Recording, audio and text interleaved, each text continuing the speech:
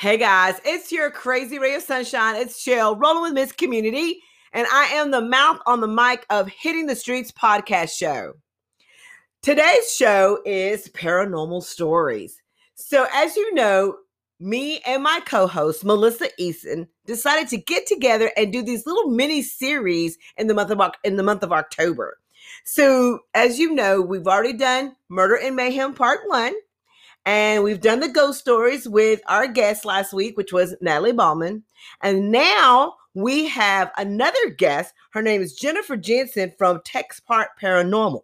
So we asked her to come on the show so she can share how she got started, what was her first case, what was the strangest case, and her research and her investigation and what she does with this team. So we had an amazing show. We learned so much on Wednesday night. And we can't wait to have her back again. So without further ado, please tune in and listen to Jennifer Jensen from Texpart Paranormal. Hey guys, it is Shell rolling with Miss Community, and it's my co-host here, Miss Melissa, and we have a special guest here, JJ. So before we get started, you guys know I have some promos to do, right? So it looks like we got a couple of people on. So, hey, guys, how are you doing? I can't see that far. Okay, so I am wanting to tell you guys again about the Hollow Queen Ball. Yes, the Hollow Queen Ball is Saturday, October the 31st. We are less than 2 weeks away. Eek! So if you are coming, please buy a ticket. The tickets are $22 at the door. It is $25. Really quick, while I have you guys' attention, I want to give a shout out to the sponsors. Sponsors, here we go. And we have a flashlight. Thanks, Melissa. Amanda Phillips with Remax Signature Properties. Stephanie Waite, Texoma Specialty Counseling. Larry Bonner with American First Finance. Lee Ann and Jimmy Garcia.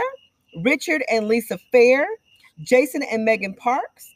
And Zavonna Arrington with Pop Place 2. Thank you guys so much for sponsoring this event. So I'm going to keep this short and sweet. I am going to go ahead and pass this over to Melissa because, guys, we have a ghost story to share. So we have asked people to send in their ghost stories or paranormal encounters to us so we can read over at the show. So Melissa's going to take it over from here because we did get a ghost story. As a matter of fact, we've got two from the same person. But Melissa over here is going to read her first story. And then next week, we want you guys to tune in because we're going to wrap up the Ira Taylor story. Y'all guys remember that? What happened to Ira Taylor? We're going to wrap that story up. And then we're going to read the second part of our local who sent in their ghost story. So Melissa, take it away. All right. Well, thank you to Maria Boren for sending in her paranormal story. She was listening to the podcast and heard the request for it. Yay! And she did the haunted history tour in downtown Sherman a couple of years ago.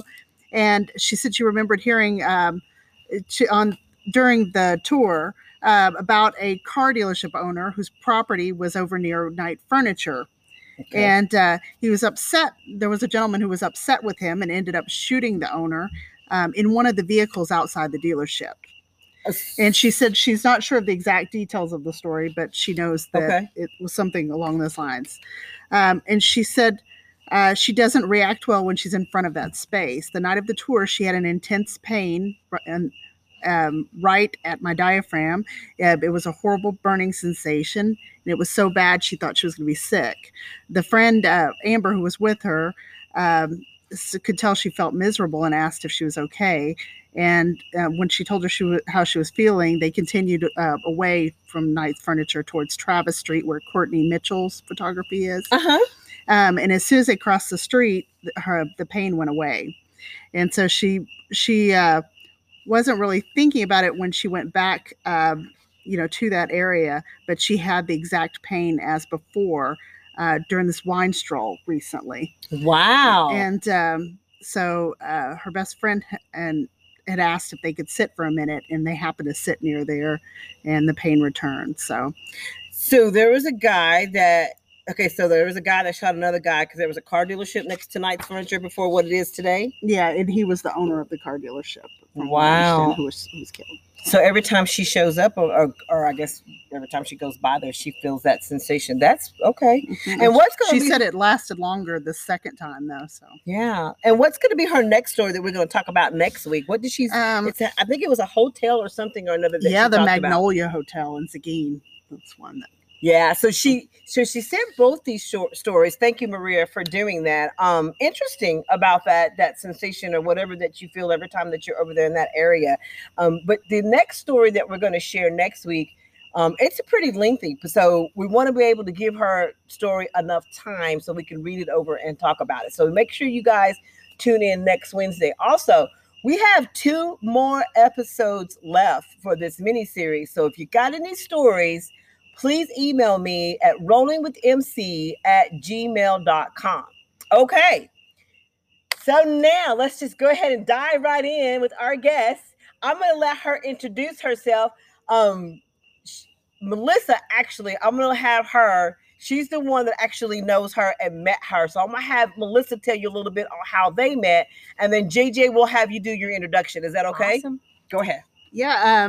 Well, a friend told me about TexPart Paranormal a couple of years ago, and I asked them to come to the library and talk to us a little bit about what they do, and we had a great time.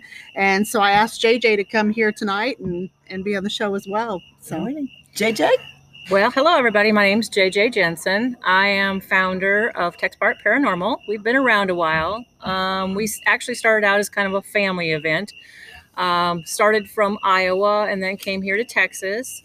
And because my family had such a interesting experience in a home up north, I decided that when I moved to Texas that I wanted to start my own group. And it was just it was back in 2005 when all the ghost hunter stuff started getting really started. The shows were popular, and we had kids that were hopping from roof to roof and knocking over tombstones and stuff. So I kind of wanted to start a youth group to kind of help teach responsibility. Sure. But I also wanted to start the group so that other people wouldn't have to sell their homes or feel crazy or whatever. And it kind of grew. We've had many members come and go. I have a great group right now. My son and my daughter are still involved. My son-in-law now, she married since then. Sure. And then I've got Melinda West, Jason Black, Dee Dee Ramsey. And like I said, we make a pretty good little team to get out and do the investigating. So really quick before I jump into the questions, have you always been attracted to this field? I mean, how did you get involved, or how did you get interested in the paranormal? We've always, starting from the time I was young, we've always had interesting experiences, and I think it's because we've always lived in old houses. We're actually moving to an apartment next week, which is the first time I've ever lived in a box with people in it. But in a box? because I've always lived in the country on a farm. But we've lived in anything from like a 1850s farmhouse to late 1800s Victorian, and so and growing up, I was in the oldest house on the block where it used to be a farmhouse. So you're going to have experiences, but when you're a kid, your parents tell you, "Ooh, that's not such a good idea. They'll think you're crazy." So, but this house in Iowa is really what kind of sparked my interest, because there are so many things now if I'd known then. So did you experience this when you were younger? Is that what you're saying at this house in Iowa? Iowa? How about that? Iowa. Yeah, thank you. We're the corn state. This particular house, I was actually a few years into marriage at the time. Okay. And my kids were a lot younger and a lot smaller. And we moved into this home. Like I said, we lived in an 1850s farmhouse just before that. And we lived right on the Mormon Trail. So that's where the Mormons came through from Nauvoo, Illinois to go to Utah. Mm-hmm. So it was very, very historic there. And people died along our creek bed because of yellow fever and diphtheria and things like that. So occasionally we'd see Native Americans on horses, and then they'd just disappear.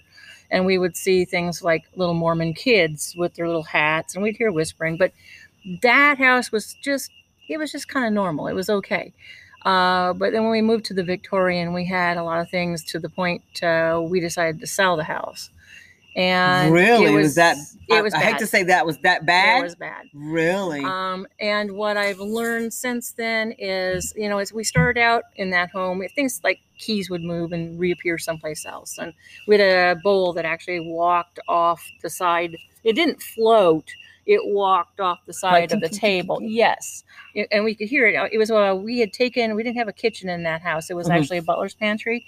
So we'd taken it and make it into a kitchen. And in the center, we had one of those 1950s islands. Sure. And so it was made of metal. And so you could hear this glass bowl going tink, tink, tink, tink, and then right onto the floor. And my husband, now ex-husband, but my husband didn't believe. He's like yours. He didn't really believe in. Yeah, Brad does not believe. Yes, I'm going on record in front of a live audience and telling you guys that Brad does not believe, but I do.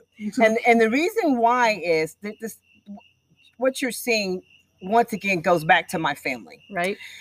And these stories that you and the guest that we had last week is bringing up memories for me, which I need to go back and capture these stories. But my mom has had experiences growing up.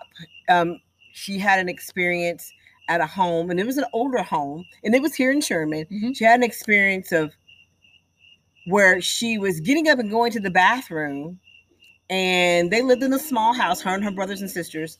And she got up to go to the bathroom, and she saw this shadow like down this hallway, and she thought it was one of her brothers. So when she called out her brother's name, thinking it was her brother was not, that wasn't him, And then as her senses were telling her something is wrong here, there was a flash of light that she saw before the dark shadow turned away. Okay. And it freaked her out. And so she screamed, and then all the other brothers and sisters got up, thought something was going on. And she said, there's a man in the house. There's a man in the house. He has a flashlight. There's a man in the house. So all this ruckus, and everybody got up. So one of my family's old friends wanted her to go back in the house because she wouldn't. She had to stay with a friend because she couldn't do it. She just couldn't do it. She felt everything.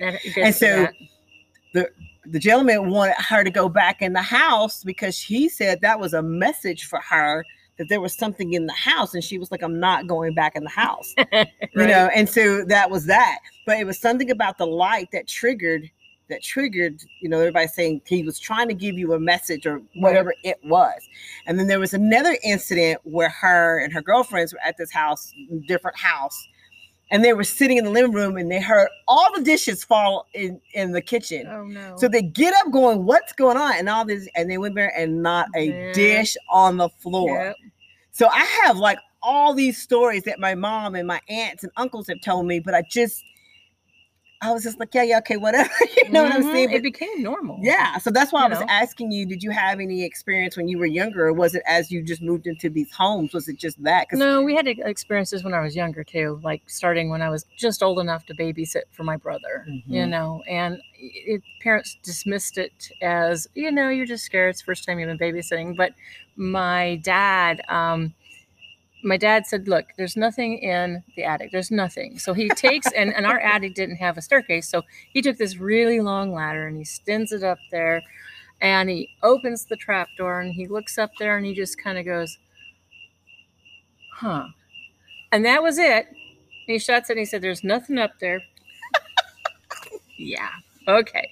But my mom, like your mom, had an experience when she was younger. She was an only child.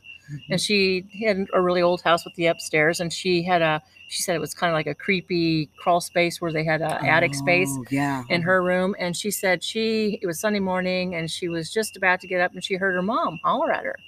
And she said, I'm coming, Mom.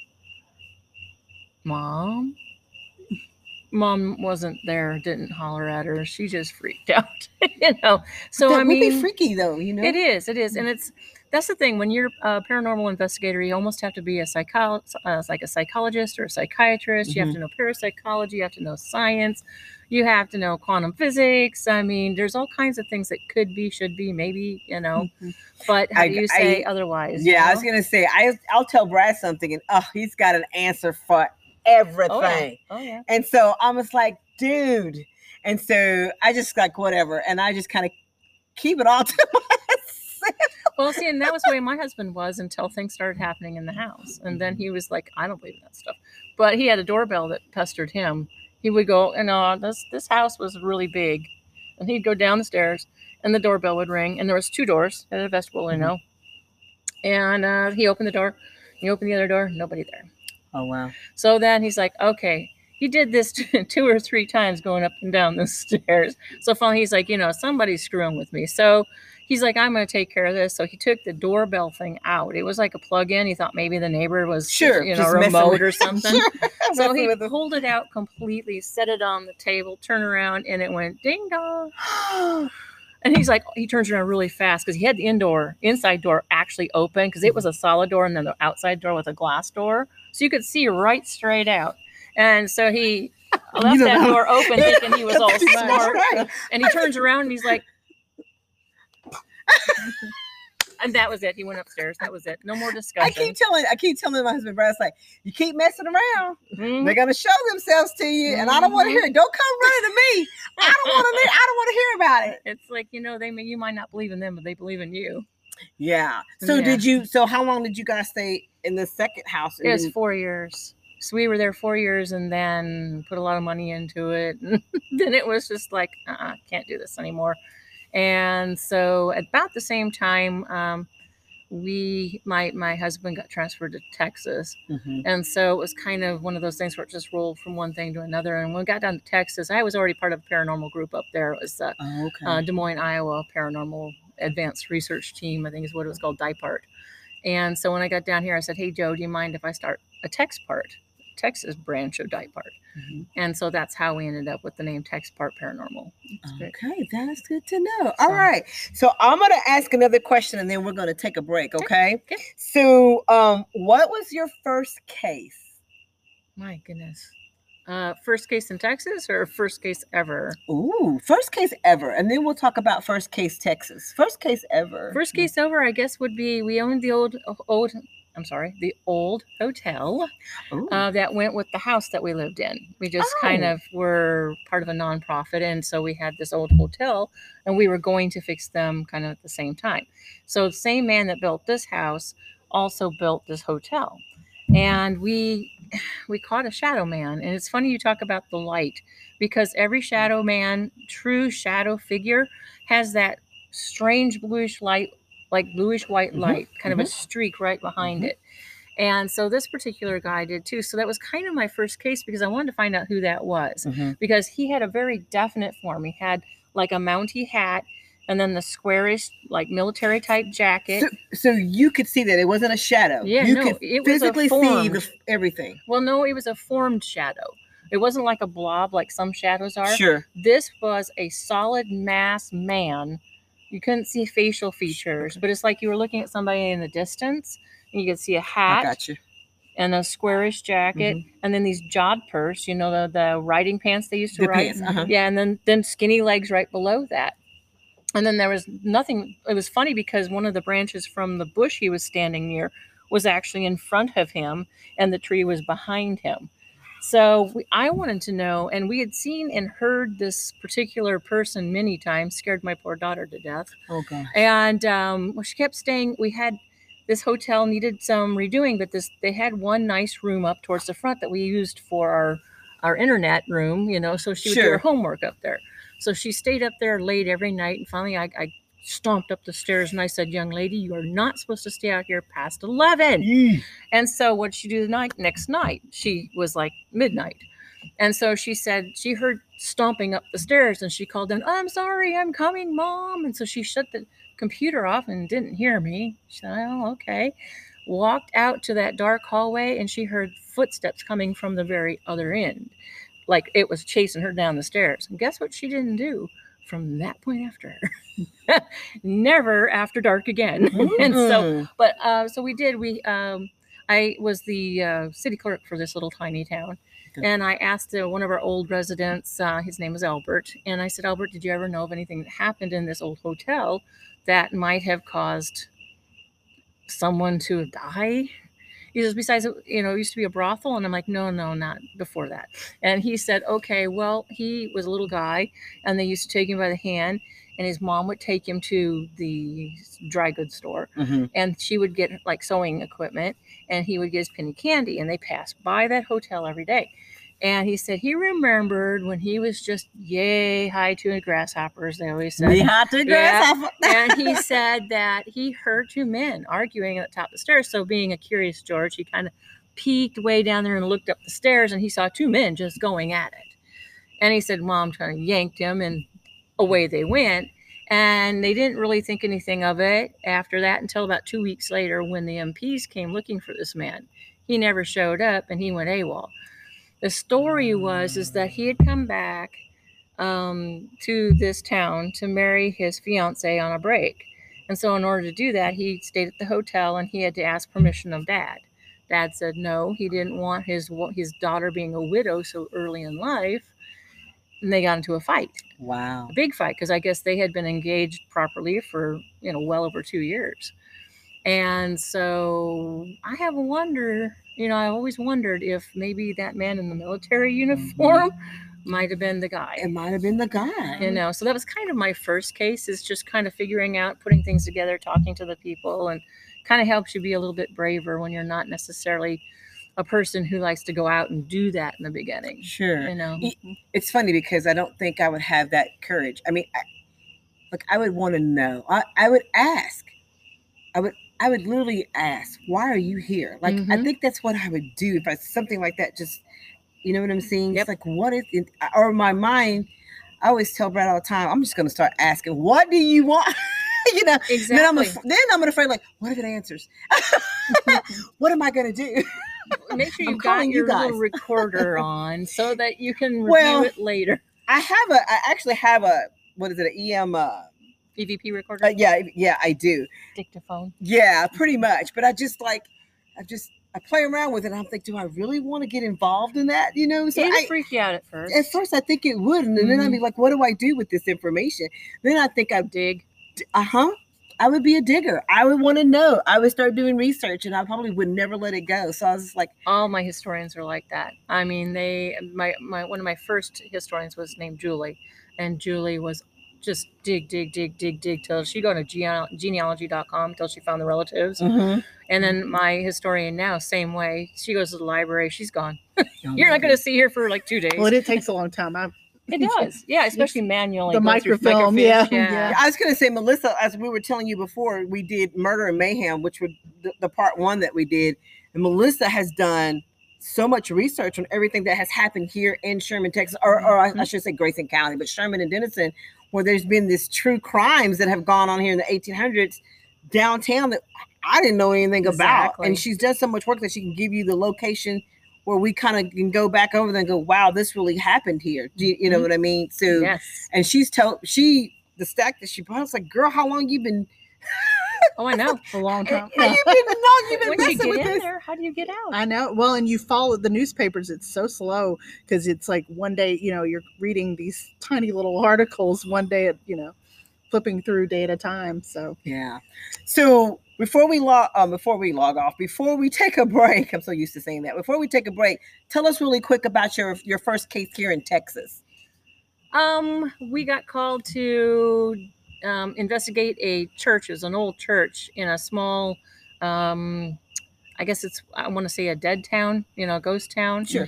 And so many of the paranormal investigators had experiences, and they wanted us to validate those experiences. Okay. And so it was kind of a notorious little place, and we didn't get a lot of like photography, which it's hit and miss, but we got a lot of EVPs, and one of them said, "Show me where I killed her. Show me where I put her." And it was just in response to, because there was a headstone said something about someone being murdered. So we just asked, okay, is there someone here who wants to tell us about the murder? And it was this weird guy's voice, and it was almost a whisper, "Show me where I put her.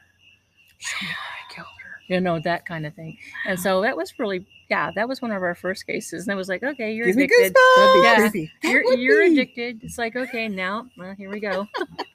So we've had many private ones, and we try to not say anything. But, I Sure. mean, there are so many cases who've taught me some things I didn't know, like, how much the human psyche can affect their environment and how you can actually create your own ghost. We had a family in McKinney that called us and couldn't figure out why. They had stuff moving, disappearing, things happening. Their son was acting out strangely. And we found out that she had moved into the house, had twins like right as she's moving in, near-death experience. Husband almost died. Then they moved in mom who was dying of cancer. They had twins that they had in the same bedroom, so they weren't getting sleep. And then this 2-year-old, almost 3-year-old, was acting out because he wasn't getting attention. So once we got them counseling, once we explained to them, okay, here's what I think is going on. Once the stress level came back down, nothing, gone, no haunting. So it's all in my head, Melissa. Yeah. So, No, it's in the environment. no. I need to have my psychic check. Yes, you can. Well, and don't do drugs. And 'cause don't do drugs. The drugs are no help whatsoever when it comes to spirits, Oh because my they will come visit you quite happily. No, we don't You're want like, any ding of that. dong, Avon. Okay, guys, this is the first part. We're going to take a pause for the calls. We're going to take a quick break, and then we'll be back. I have more questions for Miss JJ here, so you guys stay tuned. That's great.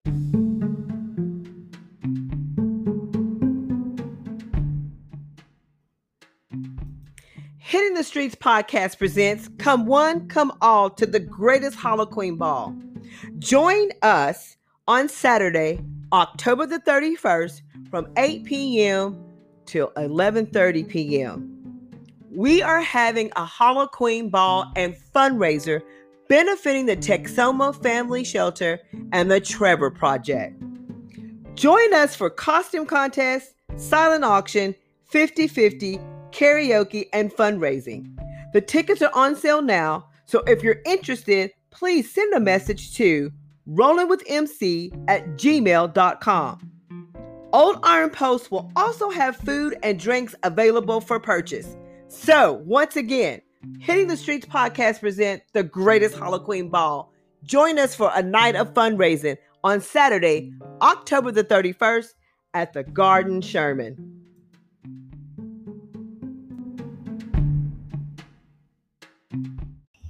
No. All right, guys, we are back with JJ, and we are going to just dive right back on in because I'm pretty sure you got more stories to tell. Oh, always. Always. All right, It's so a great story. I know, and the last part was, that was a lot. Ugh. So one of the other questions I wanted to ask is, what has been the strangest one? Have you had Lots. There's actually a lot. It's hard to pick. So I'm going to say when I went to Waverly Hill Sanatorium in Kentucky, oh wow, the strangest thing, one of the strangest things I had ever seen, and that was actually the first place I saw literally a full body apparition. I was sitting at the hall. There was a bunch of us there. Ghost hunters could go there, and Tina would allow you to investigate this monstrous tuberculosis hospital. Huge. Is that where you had the picture from? There was somewhere I remember That's seeing. in Tyler. Oh, okay. Yeah, I remember Jason the took picture. that. Yeah. So we have some really great pictures. I wish we'd gotten a picture of that. But this place was it started out as a small tuberculosis hospital in the 1920s. And they really didn't build a very big one because they didn't expect anything but people in their neighboring area. Well, everybody. So they built this huge facility. I mean, it's huge. I think there was like 40 or 50 of us there, and we didn't bump into each other at all. I mean, it was just huge. Mhm. So we would spend a lot of time doing EVP sessions, taking pictures, that sort of thing. And so when we took a break, we would take a break for about for 15 minutes once every hour. And so we would sit there and kind of sit across from each other. And all that would happen during that time is we'd have our EVP recorders going. And then we would have somebody that came through on our speakers that would just do trigger words just to see how they would react. Sure. So we'd say certain things to see how they react. During that time, I had a little gal that sat across from me, and she'd been doing the tours kind of as a tour guide for about, she's just out of high school. So she'd been doing it most of her high school years. And she was sitting there looking at me. I was looking at her, like, la, la, la. And then all of a sudden she looks off to her left and she just turns pale. And I'm thinking, okay. I look down the hall, and this is a long hall. And at the very end of the hall, it kind of curves off, goes a different direction. Big room down there where they had like church and stuff like that. And then just a wall right here. Crossing the hall is a nurse. Like a nurse, as plain as day. Mm-hmm. Huge hat, like tiny little waist with the bell-shaped skirt, Mm-hmm. the pinafore. The only thing was at the bottom of her skirt, there were no legs. She was just floating. So she floats across the hall into the wall. Like into the wall. And so that was kind of one of the first times I finally thought about asking the question, why would they float into the wall? So I asked Tina, I said, Tina, do you have the schematics to this, like in the early days? So she said, yeah, I actually do. So as the hallway kind of veered off, she said, oh, this makes total sense because that normally would have been like a nurse's station. Oh. She said, but as the hospital started filling up and they didn't have enough room, and as they were building these wings, they would have to lock off the nurses' stations to put 2 or 3 beds in them. And then people were crammed in there. They had them in the hallways and everything. And she said the nurse was probably died before the expansion occurred. So she was going into the nurses' station. She said, so that tells you the era that the nurse died. Yeah. So keep that in mind when you see something going through a wall. It's not just because they can. Usually it's because that is where a door used to be. And so basically the ghost remembers, or the ghost is stuck in that time. Yeah.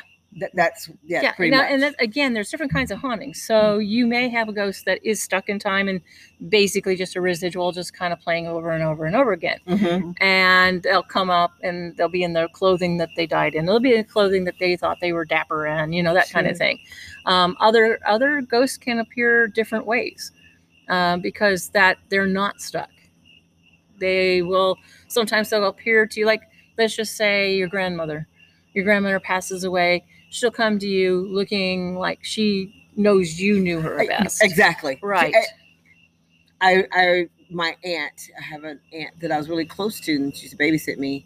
And when I dream about her, she looked exactly how she was when she babysat me. Exactly. So I'm pretty sure that so I will know that's her. Right. Yeah. And maybe your mom would see her a different way. Sure. Maybe it's because I remember my mom would say that my grandma would look younger to her than my grandma looked to me. So I mean, it's just a matter of what kind of a haunting it is, what kind of a ghost you're looking at. Like I said, shadow men are just dark shadows. You can't see their features, and they're dark and pitch, and you just don't see through them. A lot of times they have that little streak you're talking about. Yeah, see, my mom, the way she described this shadow figure, it was a guy in this hat, like a detective type hat, she said, and then the coat, you could see that he had like a coat on, trench coat. And like a trench coat, and then this is back in the 50s or whatever. My mom was younger then, whatever. Right. But she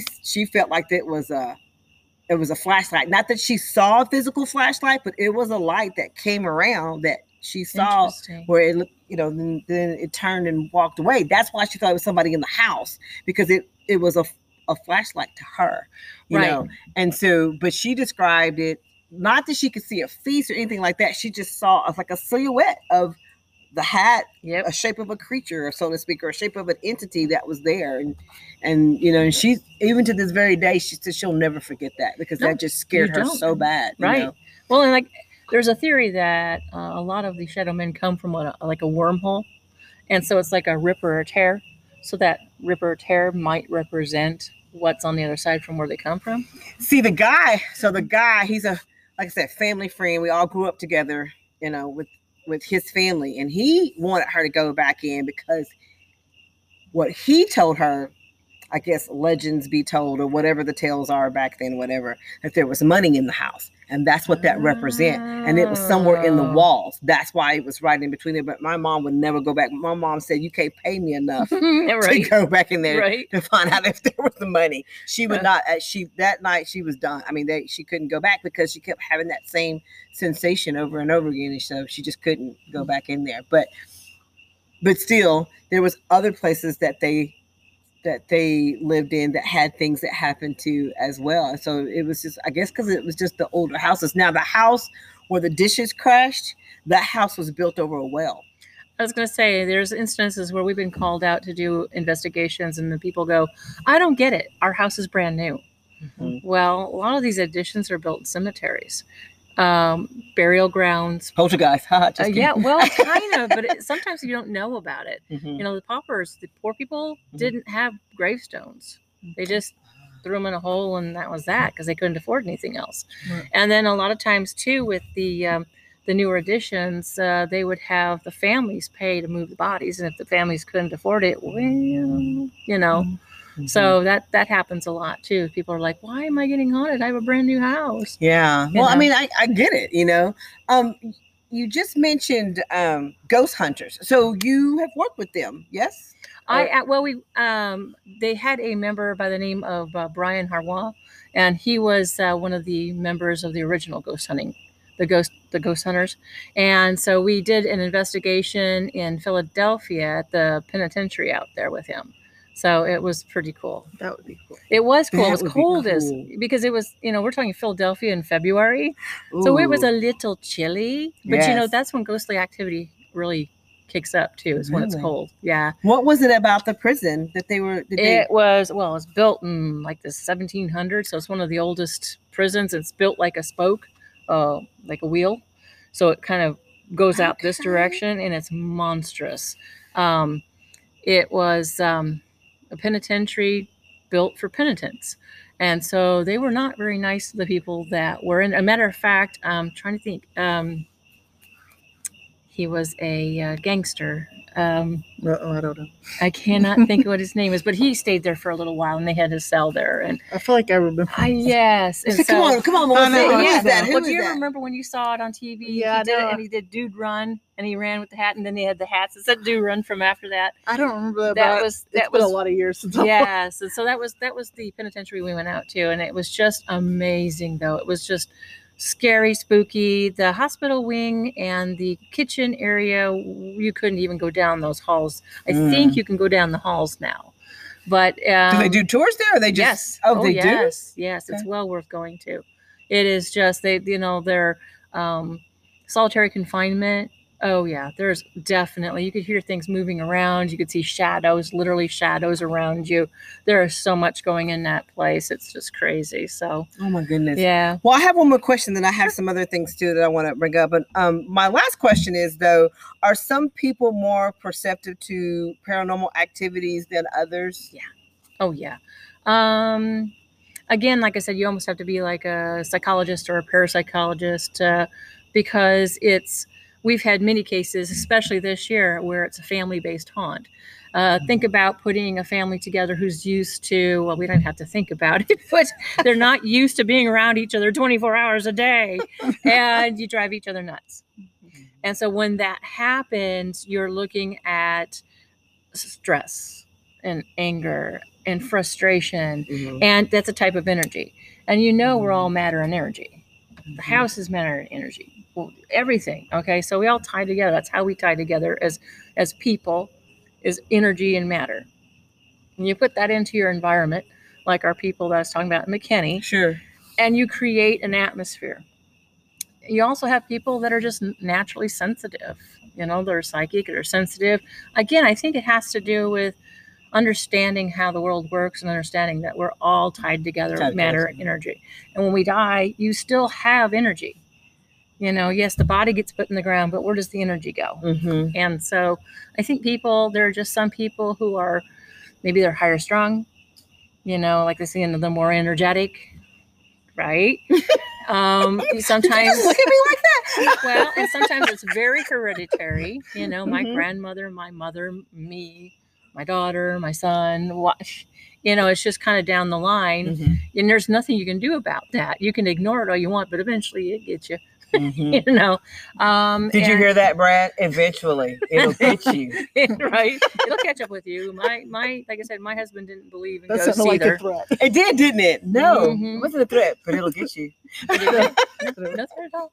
So okay, so I remember seeing your group or hearing about your group, I should say, being here in Sherman at Knight's Furniture and a Touch of Class. Mhm. So tell us a little bit about that. Well, we did Knight's Furniture more specifically because they had a longtime employee who had died, and on the security camera they kept getting him coming in the door, and even though he had passed away. And I had had experience with Knight Furniture myself when I was on the upper floor getting a mattress. They had the mattresses up, and I think it's the fourth floor. And I was up in the fourth floor, and there was a man standing over in the corner. And I thought, okay. So I turned around, waited for my husband and the salesman to come up the elevator. And I turned around, and there was nobody there, and there was no other door. I'm looking, but there's no other working door in that area. Sure. And I'm thinking, okay, where'd this guy go? So when we did our investigation, we set up cameras, and we did have something come through the front door. It kind of was inky, but it was definitely not normal. So, and it came from the same area, about the same time as their security cams always picked it up. So yeah, we did the investigations because of that. Yeah, my Because- understanding was several people. I mean, Yes.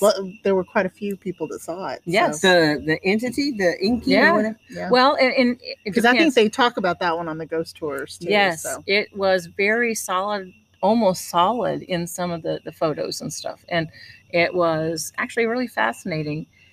We've had numerous cases where the employees are long gone, but they're still coming to work. Wow. I always hear Right? that about the municipal building in Sherman. Oh yes, yeah. I mean, you have so many Lucy people. Kid Key, she's still Oh, I'll taking bet. care of her school. I'll bet you, because those are part of their heart and soul. That's something that they do. It's important to them, and they spend. Unlike nowadays, where we spend maybe 10, 15 years in a job, they spent their entire life in a lot of these jobs. I remember Mhm. my dad and my grandfather were both John Deere workers, and they were there 30, 35 years till they retired. So that is something that was a regular thing, whether they liked it or not. Mm-hmm. And so there are residual haunts where they just keep doing what they always did, and it's just part of a memory. And then there are the actual ghosts that come back for whatever reason. Maybe you they were know? still trying to finish their to-do list. If it's like mine. I'm telling you, especially if you're in a municipal building. I come am on, you're not. never When done. I die, That's I a am big not building. coming to work. I am not coming to You're work. like, I've got an excuse for once. I have an excuse. Can you imagine the school teachers? My grandmother taught from K to graduation Mhm. in the one-room schoolhouses, and Mhm. then she went on as she retired to teach and substitute. Mhm. And can you imagine a teacher? Because they would just keep doing that. That was part of them. She couldn't quit doing it even when she retired. I'll be Mm. honest, You I'll know? probably be the one that's still working. Oh yeah, if you love your job. If you love your job. No, I'm done. I'm done. I want to be done tomorrow. But anyways, so all right. Have you ever been spooked, or have you ever been in a situation where it got tough? Dealing with any encounter, or even, something that was just really off and odd. Not, I know we talked about the strange, but something with you, like.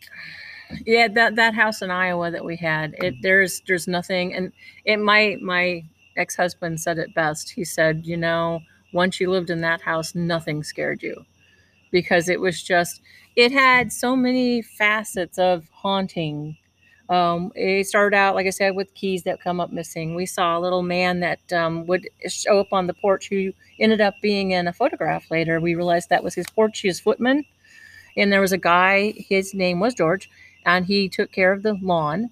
And we saw a picture of him in the photograph they'd sent to their friends. We actually had friends that stayed in what used to be the maid's room, which was upstairs and near the bathroom. So we always put people there because it was nice, it was warm, and near the bathroom, right? And it would wake my friend up every morning, pow, pow, pow, about 3 o'clock in the morning. Get up, get up, get up. And she thought the house was on fire. So she opens the door and nothing. And it happened to her 3 times. And then my poor mother, she stayed at the house, and I put them in the bedroom, made sure everything was comfortable. Like I said, bathroom right around the corner because she used it frequently. Next morning, she got up and she was not, you could just tell she didn't sleep. And then she went and stayed at the hotel. And she always said, well, she stayed at the hotel because she couldn't go up those stairs. You know, it was just painful to the knees. No, she tried to use the bathroom and there were things in the bathroom, she said, and she would never tell me what those things were. Same things I think my husband saw. And, you know, I mean, they're just, it's just constant. And it was just, it got worse and worse and worse and worse. And finally, like I said, 4 years later, we said, forget it. Gotta go. We've done it. So where can we follow you on your networks? Tell us, where can we follow you, like on your page? And then tell us about your ghost tours. Oh, yeah. Well, we've kind of been slow this year, obviously, because we couldn't get out. We did finally do 4 tours here in October for the haunted season. But you can follow us at TexPart Paranormal. That's on Facebook, as well as TexPartParanormal.com, which is our website. We also have McKinney History, Haunts and Legends, which is a walking tour of downtown McKinney. And what we like to do there isn't just about ghosts. It's a lot of fun. People have a great time. We tell the history, and then we tell the legends, like the people who have seen the ghosts. And then we give you the evidence of what we found when we went to these places. So we get pictures, we get EVPs, we get, you know, I'll give you a really funny one. We got called to the Celt, which I think it was the Churchills at the time we went. And so we got called because the waitresses and waiters said that they were having trouble with forks being stuck in the woodwork. Every day they would come into work, they would roll everything up, and there was forks in the woodwork. Okay, so we got called to do that. And so we said, please roll everything up and lock it up. We don't want to see any forks. We don't want to see anything. Okay, so we did the investigation that night. It was quite a busy night. And we put the EVP recorder on the top, a newel post on the upstairs. And we got several EVPs. One of the EVPs was kind of a husky young man's voice that says, I need a fork. So we obviously made someone very upset because couldn't get to the forks. Wow. So, you know, so we get funny little things like that. We also had one that shouted at the staircase, y'all are crazy. You know, ghosts make fun of us, you know. That's good to know. So we get quite a few get outs. Yeah. You know, but I mean, like Class A, you can hear exactly what they're saying, and you can tell that's not just a normal person, you know. Yeah. So. Well, I appreciate your time here, Melissa. Do you have anything before we wrap up and end? I think that's good. Yeah, thank you so much for being here. So I think Melissa and I need to go to McKinney and do a tour with you guys. I would love that. You're welcome to come anytime. And we'll do a private one just for you guys. Yes. Yes.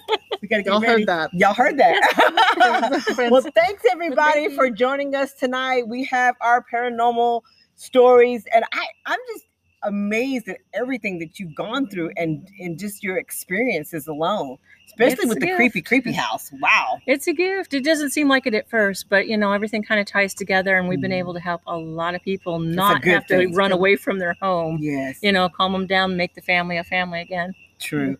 All right, guys, that's it for tonight. Make sure you tune in next Wednesday. Melissa and I will be wrapping up Ira Taylor, and then we have another ghost story that we're going to share from Maria. So thank you guys. Let me know, thumbs up, thumbs down. How was this tonight? I know I have enjoyed it and learned a lot. Yeah. So thank you, JJ, for being here. Yes. We'll see you next week, guys. Bye. Wow.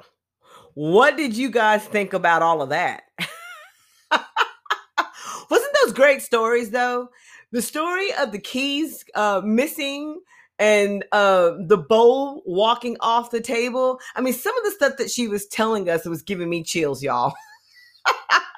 Melissa and I truly just enjoyed getting to know JJ, hearing how she got started, listening to her, you know, about her first case and the strangest case. I mean, just knowing her backstory alone, it was just great to get to know her. You know what I mean?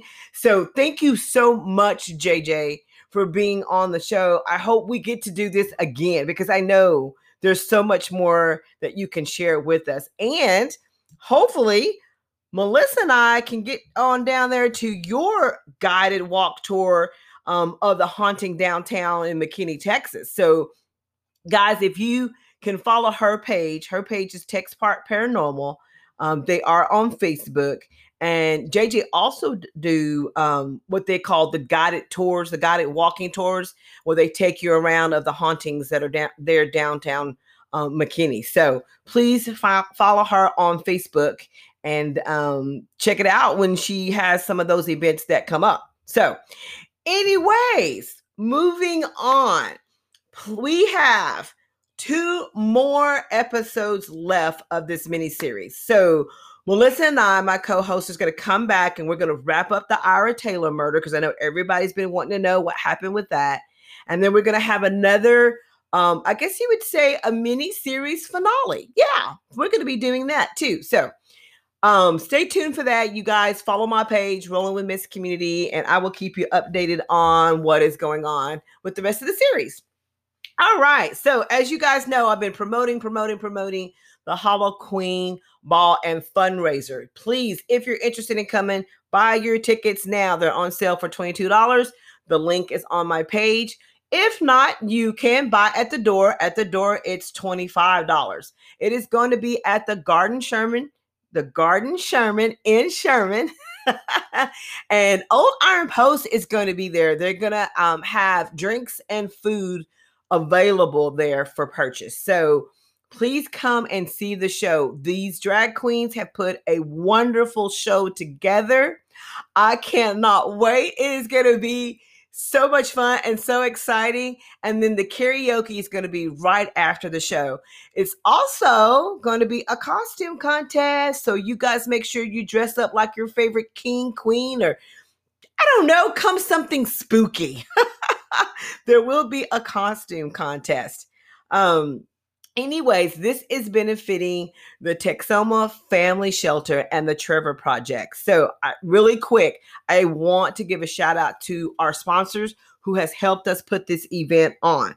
Amanda Phillips, Remax Signature Properties, Stephanie Waite, owner of Texoma Specialty Counseling, Larry Bonner, American First Finance, Richard and Lisa Fair, Jimmy and Leanne Garcia, Jason and Megan Parks, Zavonna Arrington, owner of Pop Place 2.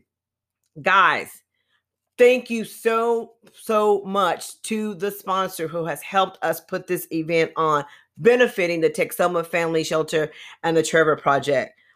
We appreciate you so much. And then I also want to give a shout out to the ones who have donated the silent auctions.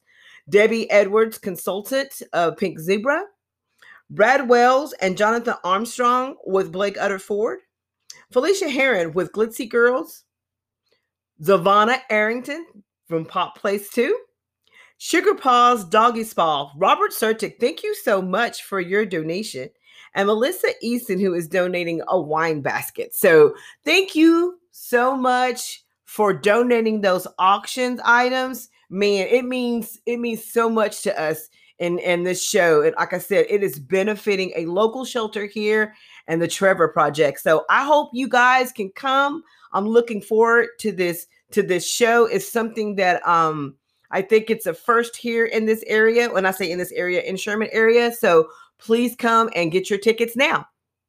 Okay, guys, that's it for me today. It's Podcast Sunday. Thank you so much for tuning in. And oh my goodness, my last shout out before I log off. Thank you to everyone that has been listening to this podcast. I'm over 2,000 plays. That means the world to me. When I first started this, I didn't know where it was going to go, but wow. So thank you to everyone, to the listeners and to the guests that's been on the show. I am grateful. Okay, guys, this is Shell, Rolling with Miss Community, and I am out of here.